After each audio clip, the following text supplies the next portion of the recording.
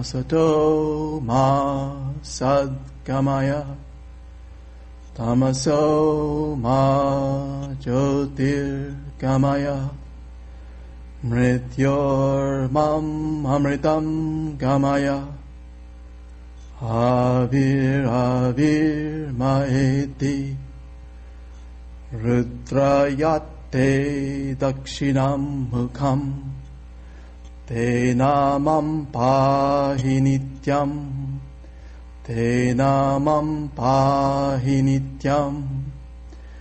Om Shanti Shanti Shanti.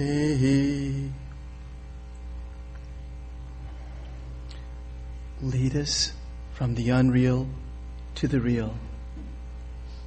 Lead us from darkness to light. Lead us from death to immortality. Light us through and through and guide us evermore with thy loving presence. Om, peace, peace, peace.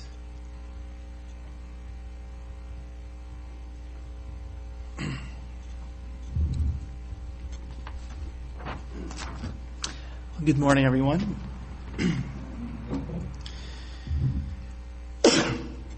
I've been sick for the past 2 weeks with a chest cold and a cough. And I tried to get out of lecturing here by trying to get our Swami Atma Tattvananda, our Shiva Maharaj, to speak for me. But he's declined my request. I told him, all you have to do is stand here and do what you do best, talk. But he wouldn't do that. So today, I've decided to talk about basically Vedanta and spiritual life. We're going to call it Vedanta, its nuts and bolts. If you're like me, I used to come to these lectures, and I went for many months and for many years. And I heard various different topics and was listening to sort of we call different pieces to this puzzle. But I was never able to really put the whole thing together. We would hear about Atman, Brahman, yoga, and Samadhi. This light we are not going to use because it's going to affect the screen. So if you can tell the person not to use the lights. No, outside. They turn on the lights. The lights up on there. Yes, that's it. Thank you. Yes. Okay.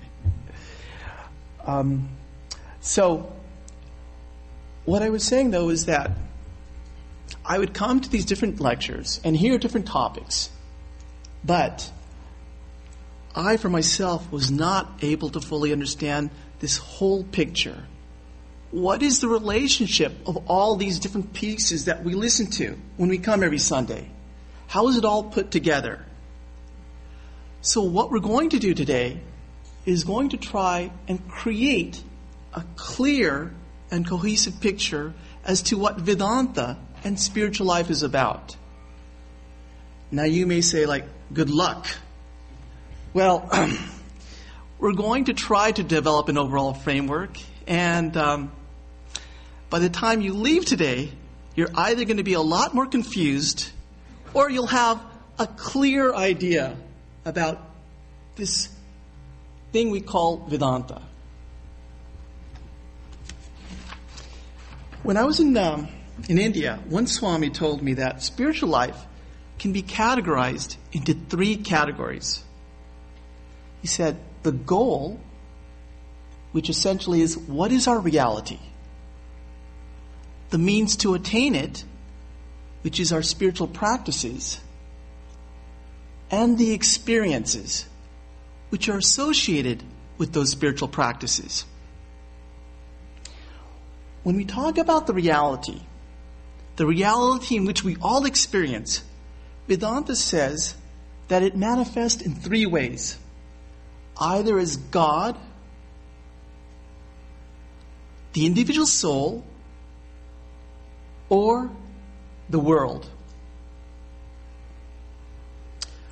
when we experience the reality as the almighty ruler, the protector of the universe, the sole refuge for seekers of liberation, we call that reality God. When we experience the reality within this body-mind complex, we call it the individual soul. And when we experience the reality as something outside of us, we call it the world. So let us first begin by seeing what most people experience reality to be. A pragmatic definition of reality is that which we value most and what appears most real to us.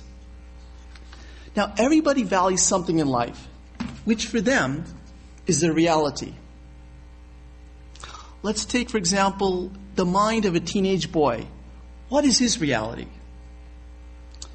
Well, they may think that girls are gods or goddesses to them. He measures people based on skin beauty. He accepts people or rejects people by what they look like. When he is in love, he feels that the whole universe is talking to him about his beloved. As he grows up, his sense of reality changes. He may grow up to be a stockbroker or a salesperson. To him, money becomes more real than anything else. It's as if money is God. He worships it, thinks about it, and dreams, how can I make more? He sees the world as a means of either getting more money or losing money. Time is measured in money. Love is based on the amount of money spent, as opposed to the emotions or feeling behind it. People are valued by the amount of money they make.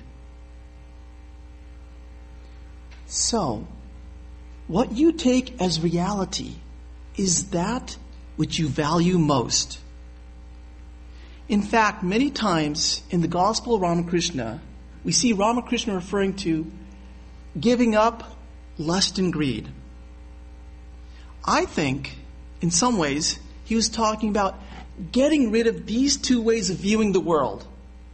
Either we view the world in terms of money, or we view the world in terms of superficial beauty. Now, all these things may appear real, but in fact, there's one thing which is ultimately real, which does not change and cannot be negated. Do you know what we call that? We call that God, or consciousness, or ultimate reality. In Vedanta, we think of this unchanging reality, or what we call God, in two ways. The impersonal, which we call Brahman, and the personal, which we call Ishvara.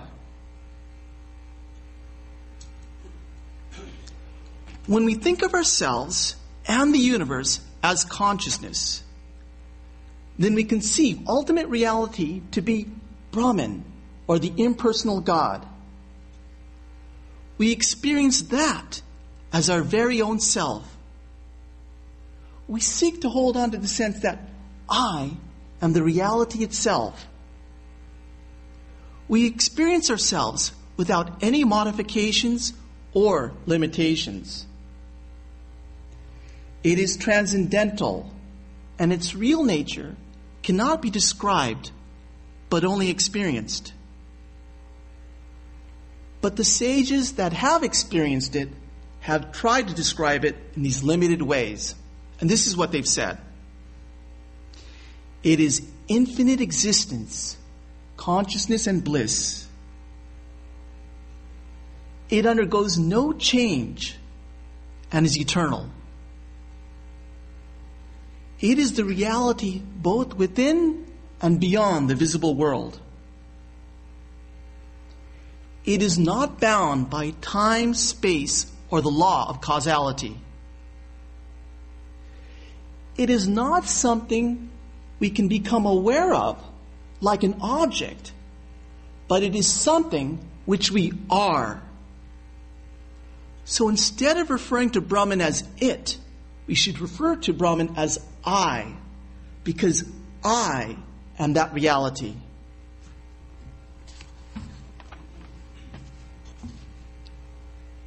Now, when we think of the same God, this same reality, as someone we desire a personal relationship with, one we can talk with and worship, then we call this same ultimate reality as Ishvara, or personal God.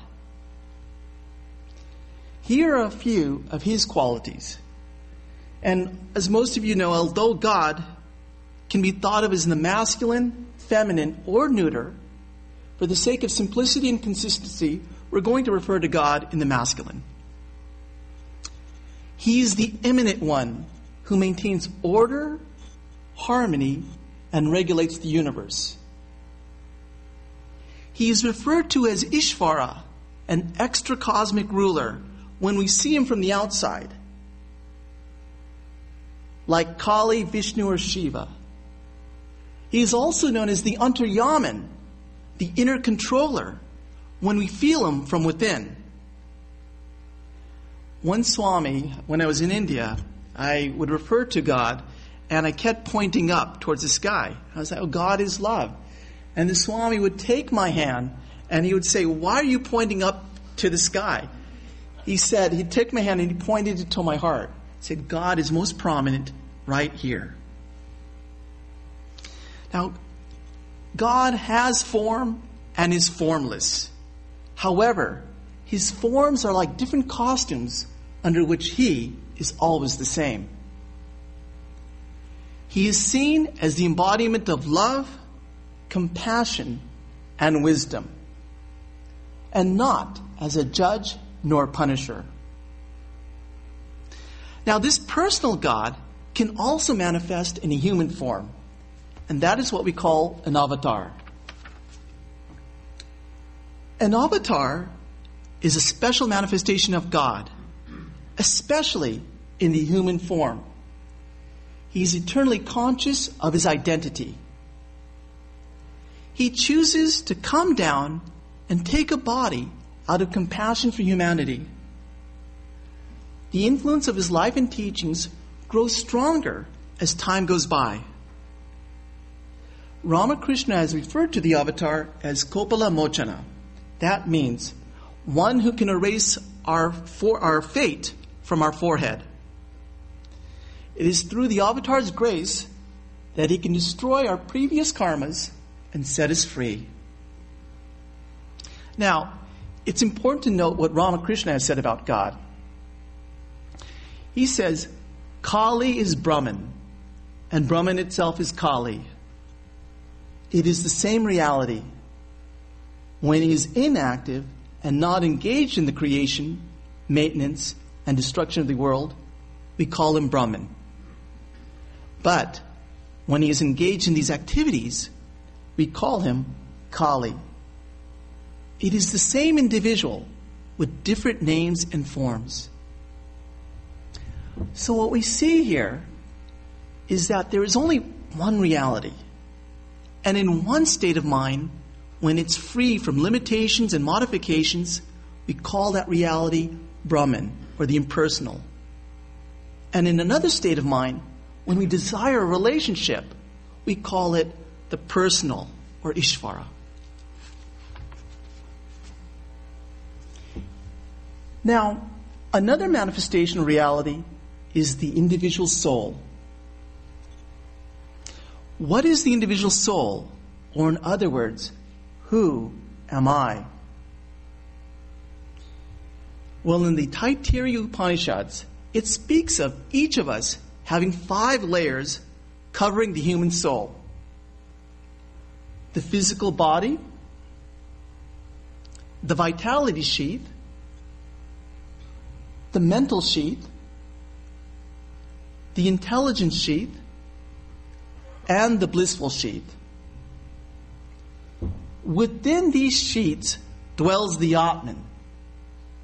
which is self-luminous and self-revealing. Whatever the light of the Atman illumines becomes real, living, and conscious. It illumines our body, our vitality, our mind, our intellect, and our blissful sheets. Through each succeeding sheet, consciousness becomes dimmed, where the physical body, the outermost sheet, is only a faint reflection of the infinite consciousness within.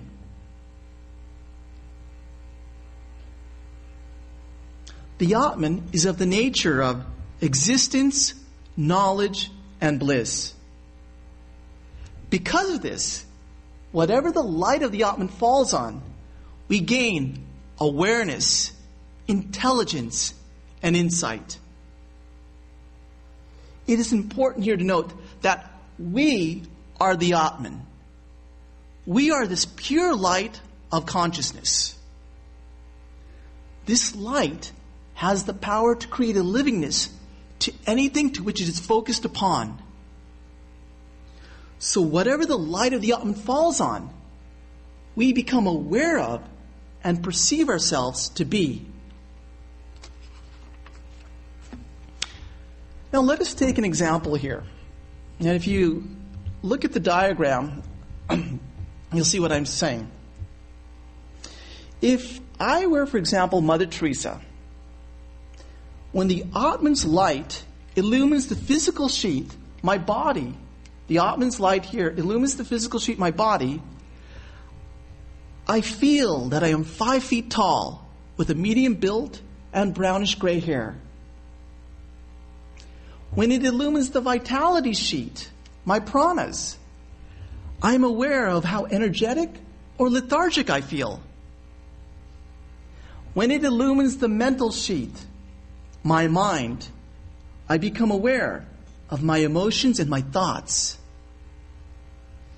And when it illumines my intelligence and blissful sheet, I'm aware of my innermost self and feel the bliss of my own existence.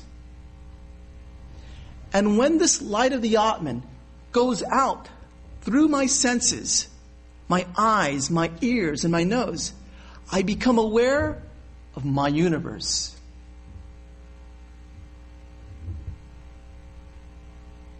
So, according to Vedanta, we think of ourselves in 2 ways.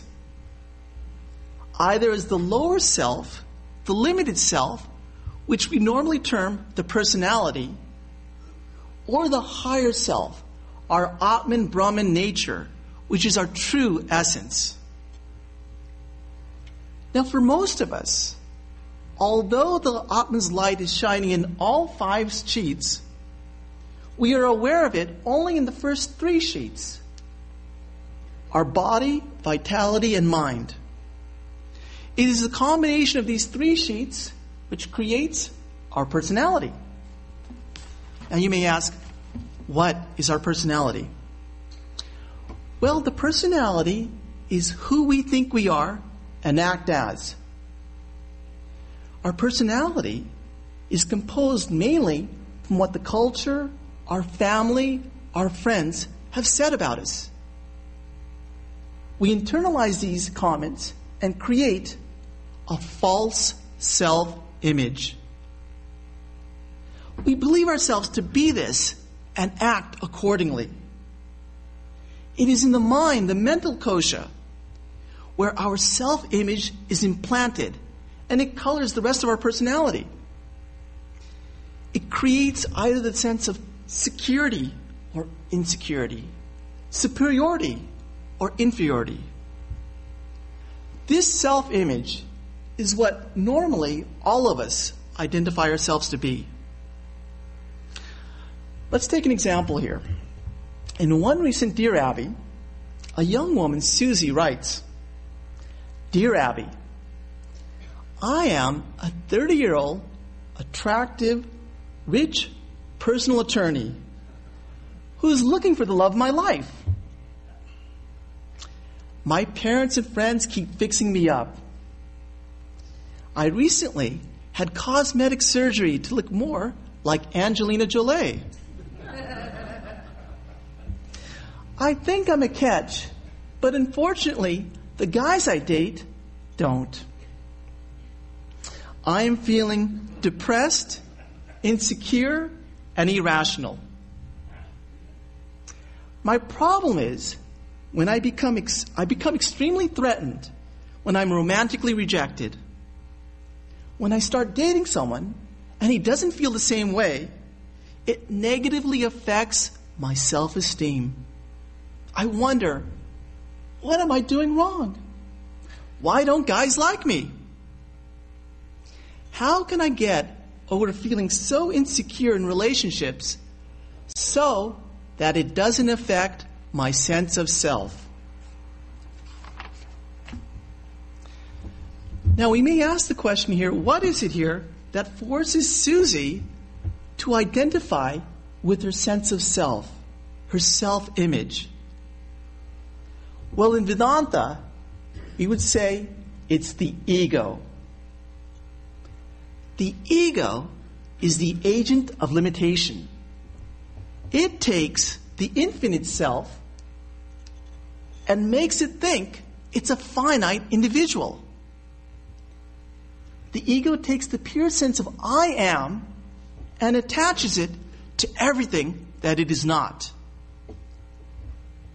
It is that which takes the pure sense of I am and attaches it to the body and says, hey, look at my body.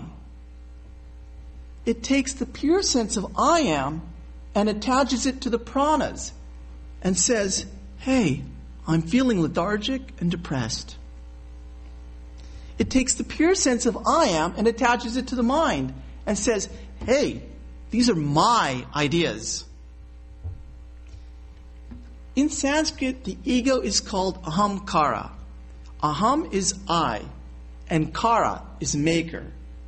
The ego is literally the I maker. It attaches itself to everything that it does not belong to. And here, this is precisely what Susie is doing. She is falsely identifying her sense of self with her Angelina body, her profession, and her rejections. Now, the purpose of spiritual life is to turn the light of the Atman back onto itself. When this happens, there is no world nor universe. It is the simple awareness of I am. Not that she is a woman, nor attractive, nor rejected. It is just a sense of self-existence without any definition. It is the experience of infinity, which is beyond body and mind and speech.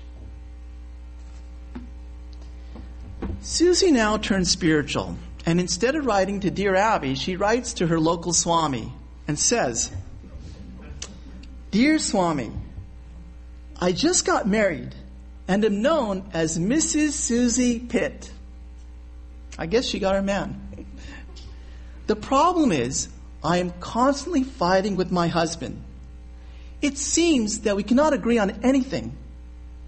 To get some peace, I'm trying to meditate. This is great. Now I want something more. Maybe samadhi. I was told by some of my friends to read the Gospel of Ramakrishna. There, he repeatedly says that we must renounce. But I have a question. What should I renounce? Should I renounce that deadbeat of a husband of mine who stays home and watches TV all day? Or should I give up practicing law, pack up my bags, and go to India and join an ashram? I'm willing to do both.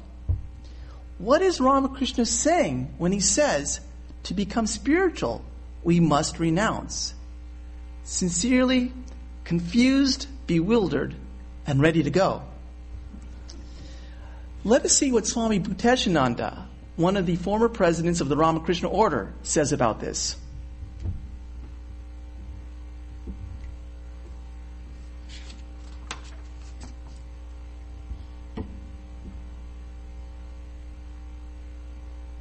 what is absolutely necessary is renunciation. That renunciation does not mean to stop ego or heart and home and become monks. He never said that. Wherever we may be, we must renounce the ego, our selfishness, our feeling of narrowness, which creates differences in our mind. That is what is called renunciation, which does not keep particular. Complete elimination of the ego, so that there can be no narrowness. There is no scope of narrowness in anybody, because we are all one. If one is hurt, I am hurt. If one is happy, I am happy. So it will be the code of conduct that we cannot harm another. We harm another, we harm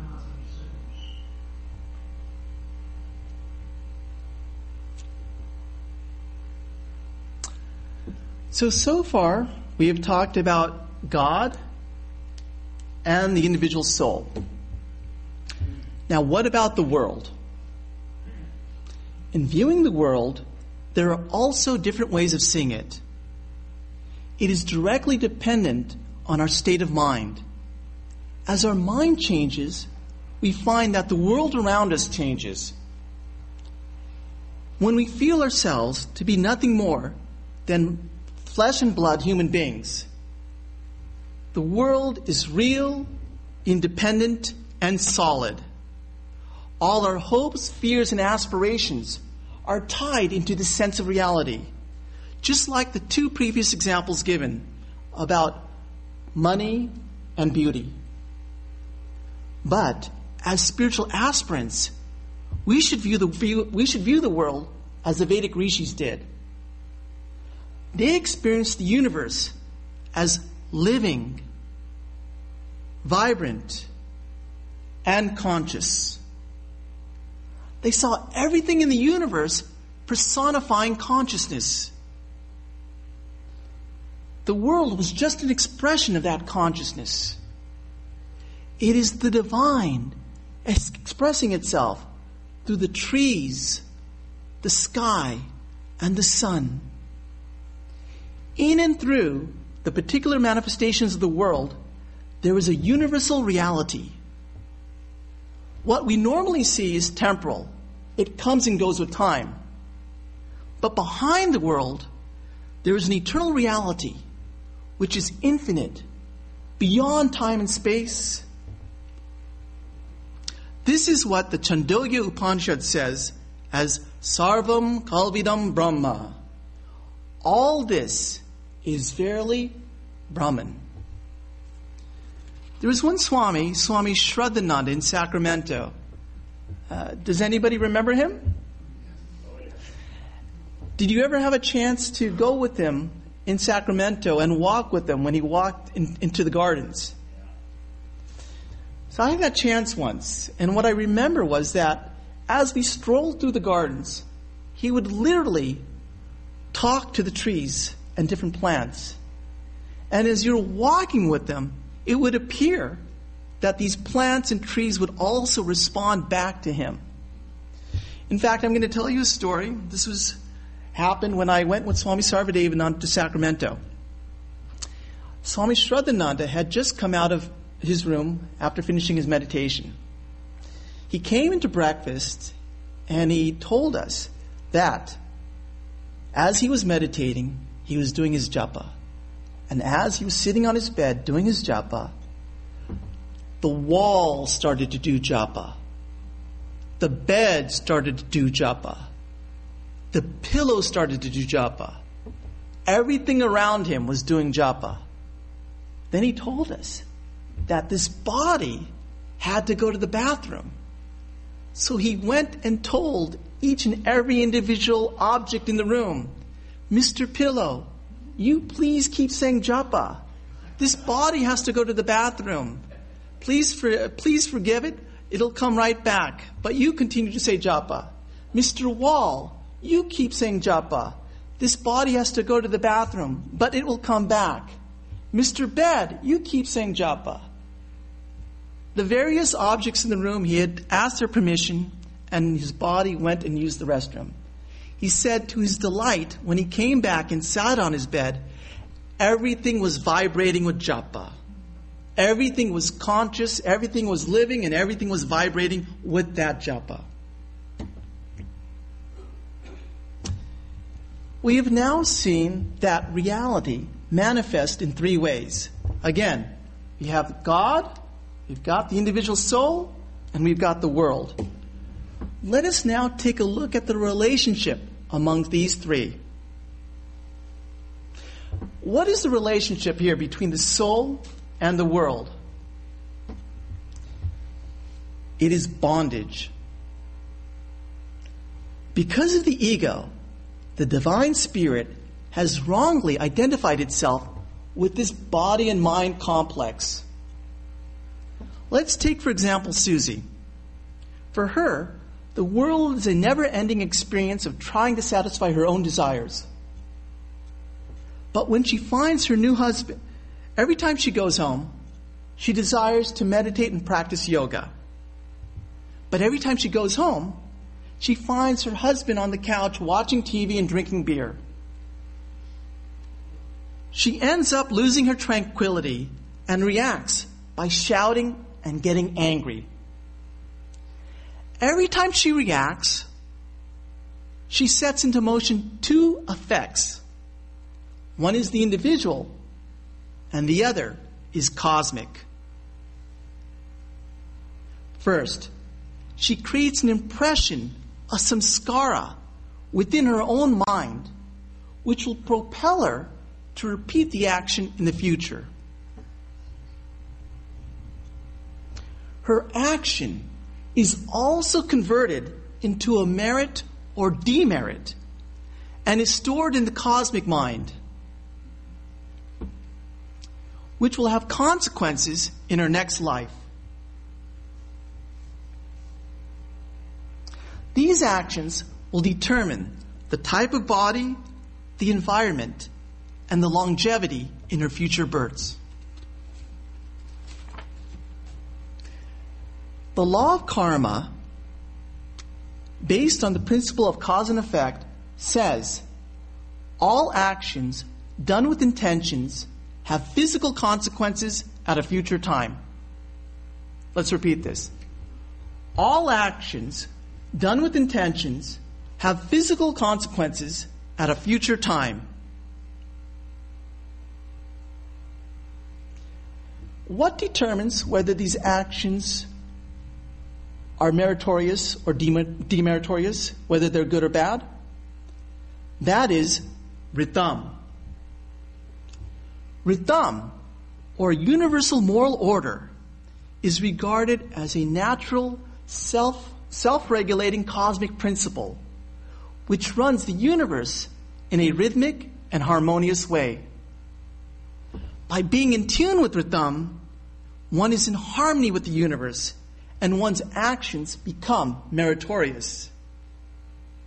By violating Ritham, one is out of harmony, and consequences are brought about by the law of karma.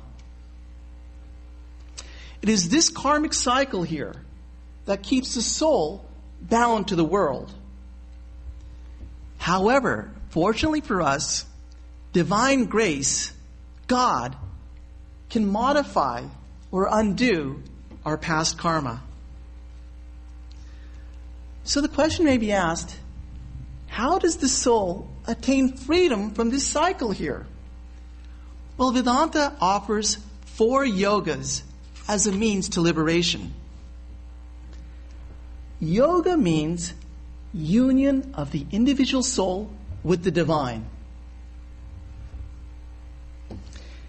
It's the process by which the soul recognizes that it is none other than the Atman, God, or consciousness itself.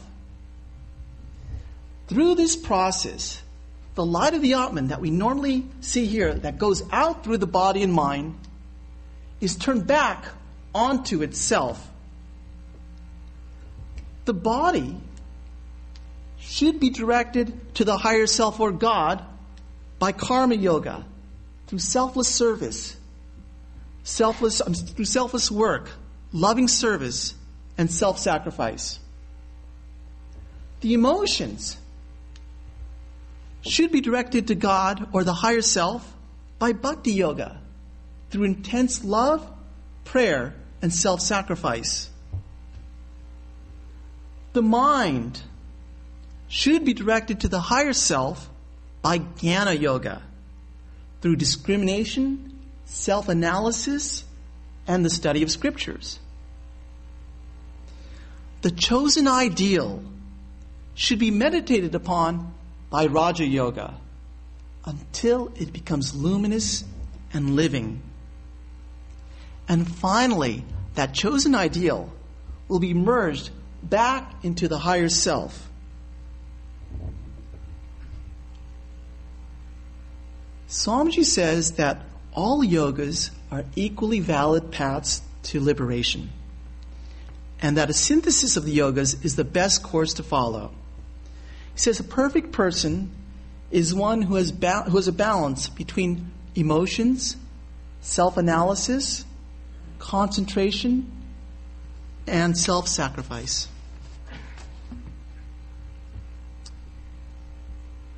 Now, as we practice the different type of yogas, what kind of experiences can we expect to achieve? Well, in the Great Master, The Life of Sri Ramakrishna, Swami Sardananda talks about how the practice of meditation can lead to the experience of samadhi. This is what he says. In the beginning, a devotee meditates on some form of God. He cannot bring the complete picture of the person before him, and so sometimes the feet or the face appear before him and again dissolves. This is what we call is dharana.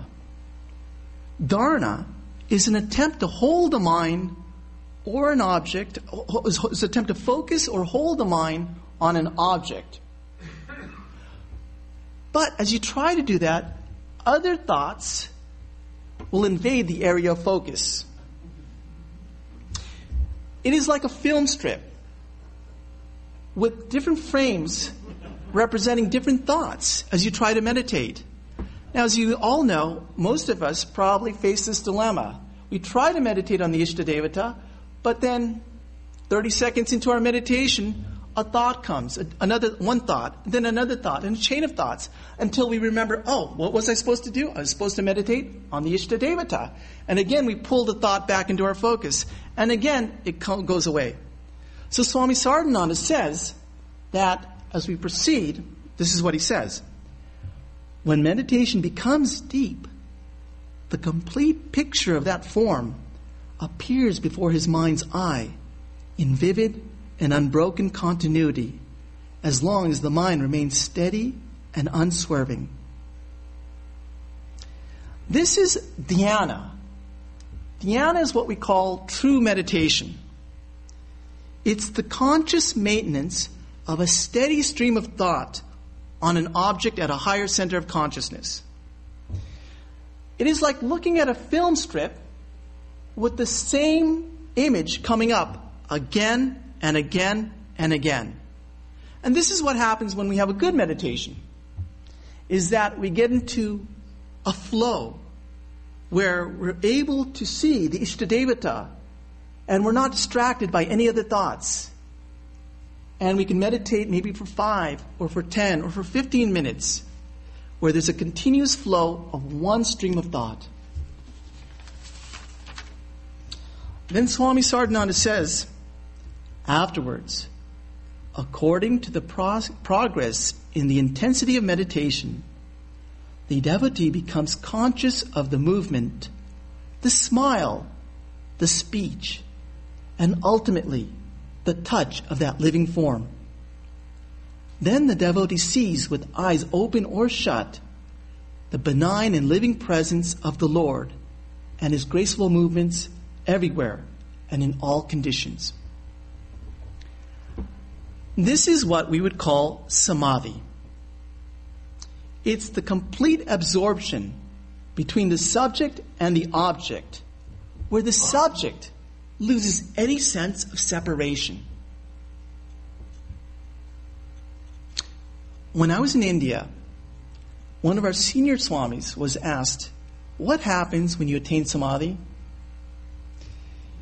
Usually, most of the swamis will not say anything about their own personal experiences. It is very, very rare. They do not tend to show off what you call their own ego. So in a rare mood, this one swami did say something about the experience of samadhi, and I'd like to share that with you. His response was, "You see a new mysterious inner light in the region of the heart. In that light, the Ishtadevata's image appears luminous, living, and vivid. You feel his presence in the heart. There is intense self-awareness. That luminous image is present within you all the time, whatever you're doing, whether you're eating, reading, or talking. Your personality gets split into two. One is constantly witnessing the luminous image within, and the other, the ego, does various actions. Great inner bliss is experienced within. And you know for certain the truth of the experience. No, there is no question about it. And finally, great love and compassion for all people spontaneously arises in you." Now, not only are these experiences limited to our shrine when we meditate, but they can take place any place and any time, even in outer space.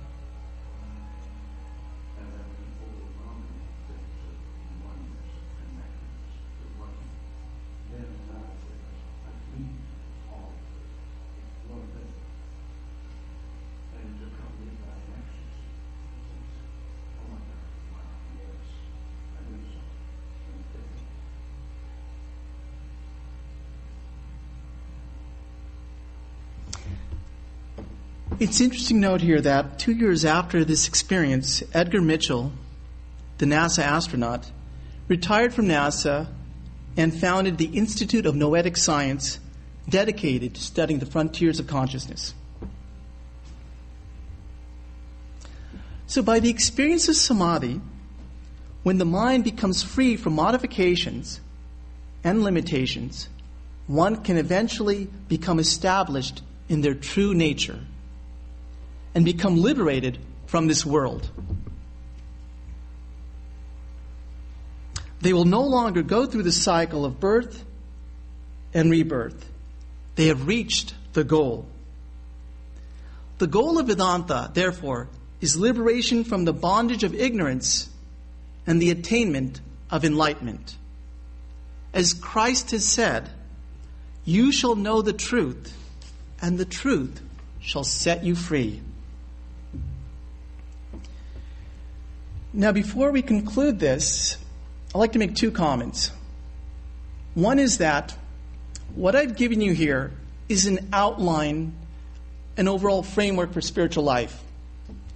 One Swami told me that it's okay to develop sort of an outline or a sort of a way of seeing spiritual life, but it shouldn't be too constricted.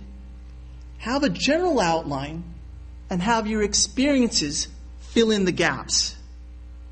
Because as your experiences come up and as you change, your concept of spiritual life will also change. So you want to keep your outline, keep your map of spiritual life fluid. Let it be flexible. Have an understanding, but allow your experiences to fill in the gaps in between. Don't try to get too precise.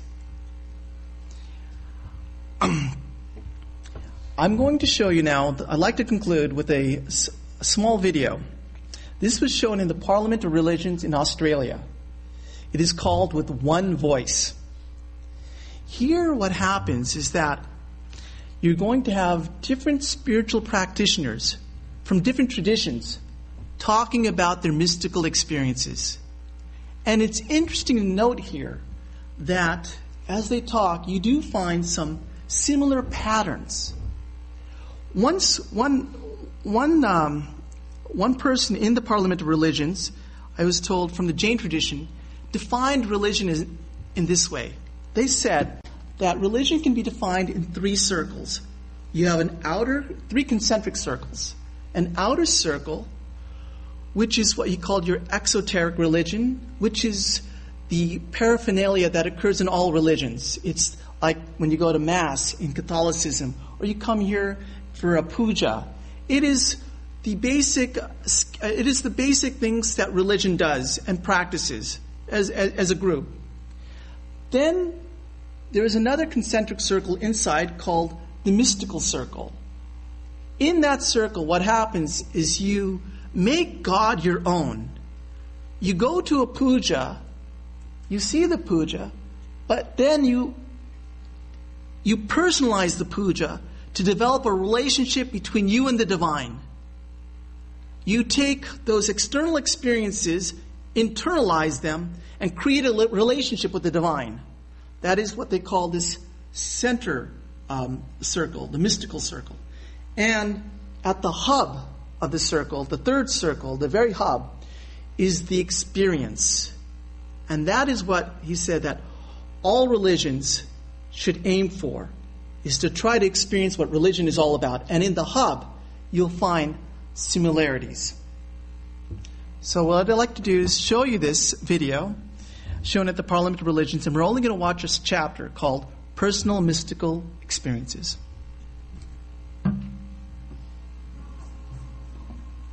I was at a point in my life when I was very successful with a few businesses that I started in a very short span of time. And when everything that you touch is successful, the planet doesn't go around the sun, it goes around you. The town where I lived in India is a small hill. So one afternoon I just went and sat there. My eyes were still open. Till that moment I always knew myself as this is me, that is somebody else. Suddenly I did not know which is me and which is not me. What was me was all over the place. The very rock on which I was sitting, the air that I was breathing, the atmosphere around me, everything had become me. For the first time in my adult life, there were tears in my eyes, to a point where my shirt is wet. I've always been peaceful and happy, that's never been an issue for me. But this was something else. I was bursting with a completely different kind of truthfulness and ecstasy, which my body couldn't hold. I come out of 19 years as an alcoholic and a drug addict. That obsession that had been with me for so many years, it drove me to drink a fifth of alcohol every day, do a gram of cocaine every day, just to get through the day. That disappeared in a heartbeat. And I wasn't happy about it. I wasn't trying to get sober. I wasn't looking to get sober. I didn't like people who were sober. I didn't associate with people who were sober. I didn't want to be one of those people. And yet it happened. And in that moment, that a profound kind of transformation occurred. Because up until that point, I was convinced that I was the master of my destiny. That I was making the choices, I was making the decisions, I was making it happen, I was responsible. And clearly, I hadn't done that. And yet, I was totally transformed. And in that understanding, in the seeing, in the most profound way, that it was the universe that was acting, and not me as an individual, there was freedom. There was peace. And it was a peace that surpasses all understanding. I was walking home alone at night and looked up at the stars. So that night I sort of reached a point of despair, and I looked up at the stars and I said, Marcel, don't kid yourself. Those stars are millions of light years away. There's no connection between me and them. And then my perception changed. It just transformed. And suddenly I experienced that the stars were inside of me, that I was inside of the stars, and that we were part of a oneness. And then I experienced and understood that everything was part of that oneness. And I experienced the sense of this light that was infusing everything and flowing through everything, through this oneness that everything is. And it was this incredible power. I thought this power, which I understand now to be the power of that divine or that oneness, that eternal being. But it was a power so strong, I felt that it could heal any problem on earth. But no problem on earth was too big for this power that could heal anything.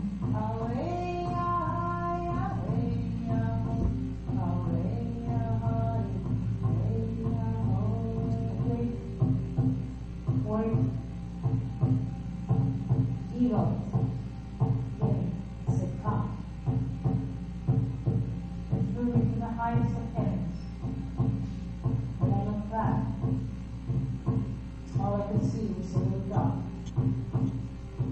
That was my earth. And this cosmos was the magnitude of the essence of that cosmos.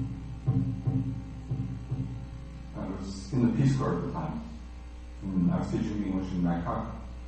And I had a friend, and we were both just beginning our exploration of Buddhism. And we were just sitting in his garden one afternoon, and he was reading from a Tibetan text called the Tibetan Book of the Great Liberation. And he was just reading the text, and I was sitting there, and I happened to be very still and very concentrated. And one of the lines refers to it as unborn. So the word unborn.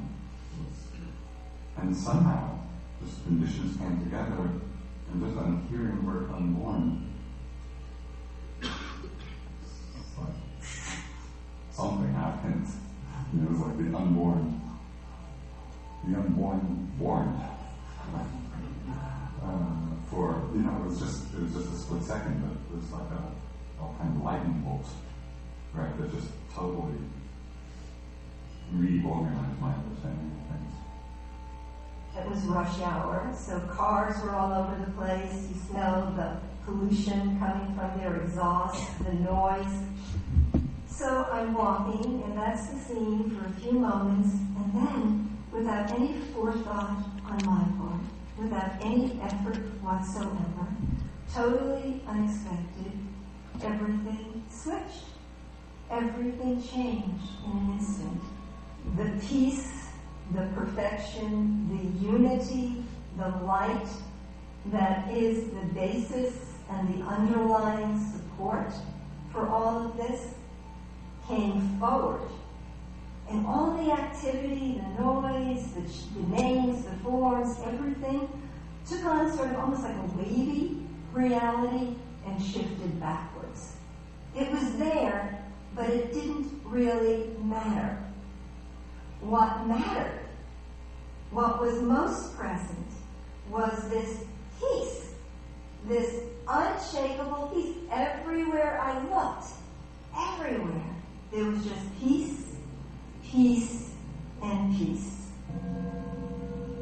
The entire universe is pervaded by me, in that eternal form of mine which is not manifest to the senses, speaks Krishna, a deity from the Hindu tradition. Even though I am not within any creature, all creatures exist within me, although they do not exist within me physically. That is my divine mystery. How can one describe the indescribable? In the mystical view of reality, the distinction between self and other disappears. Where physical and perceptual boundaries previously existed, there remains only wholeness and unity. Siddhartha Gautama, an Indian prince known as the Buddha, taught that ultimate freedom is not outside ourselves. It is not only within us, but it is our very nature.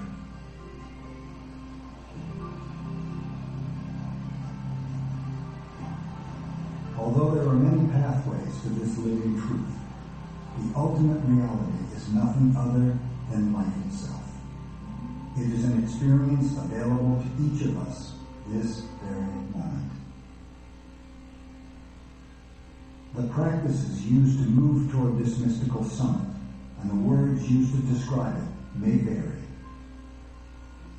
But all mystics agree that this living truth is ever present within our hearts. There's this. Thank you. Om Purnamidam Purnamidam Purnat Purnamudachyate Purnasya Purnamadaya Purnameva Vashishyate. Om Shanti Shanti Shanti. All that is invisible is verily the infinite Brahman. All that is visible is also the infinite Brahman. The whole universe has come out of the infinite Brahman. Brahman is infinite, although the whole universe has come out of it. Om, peace, peace, peace.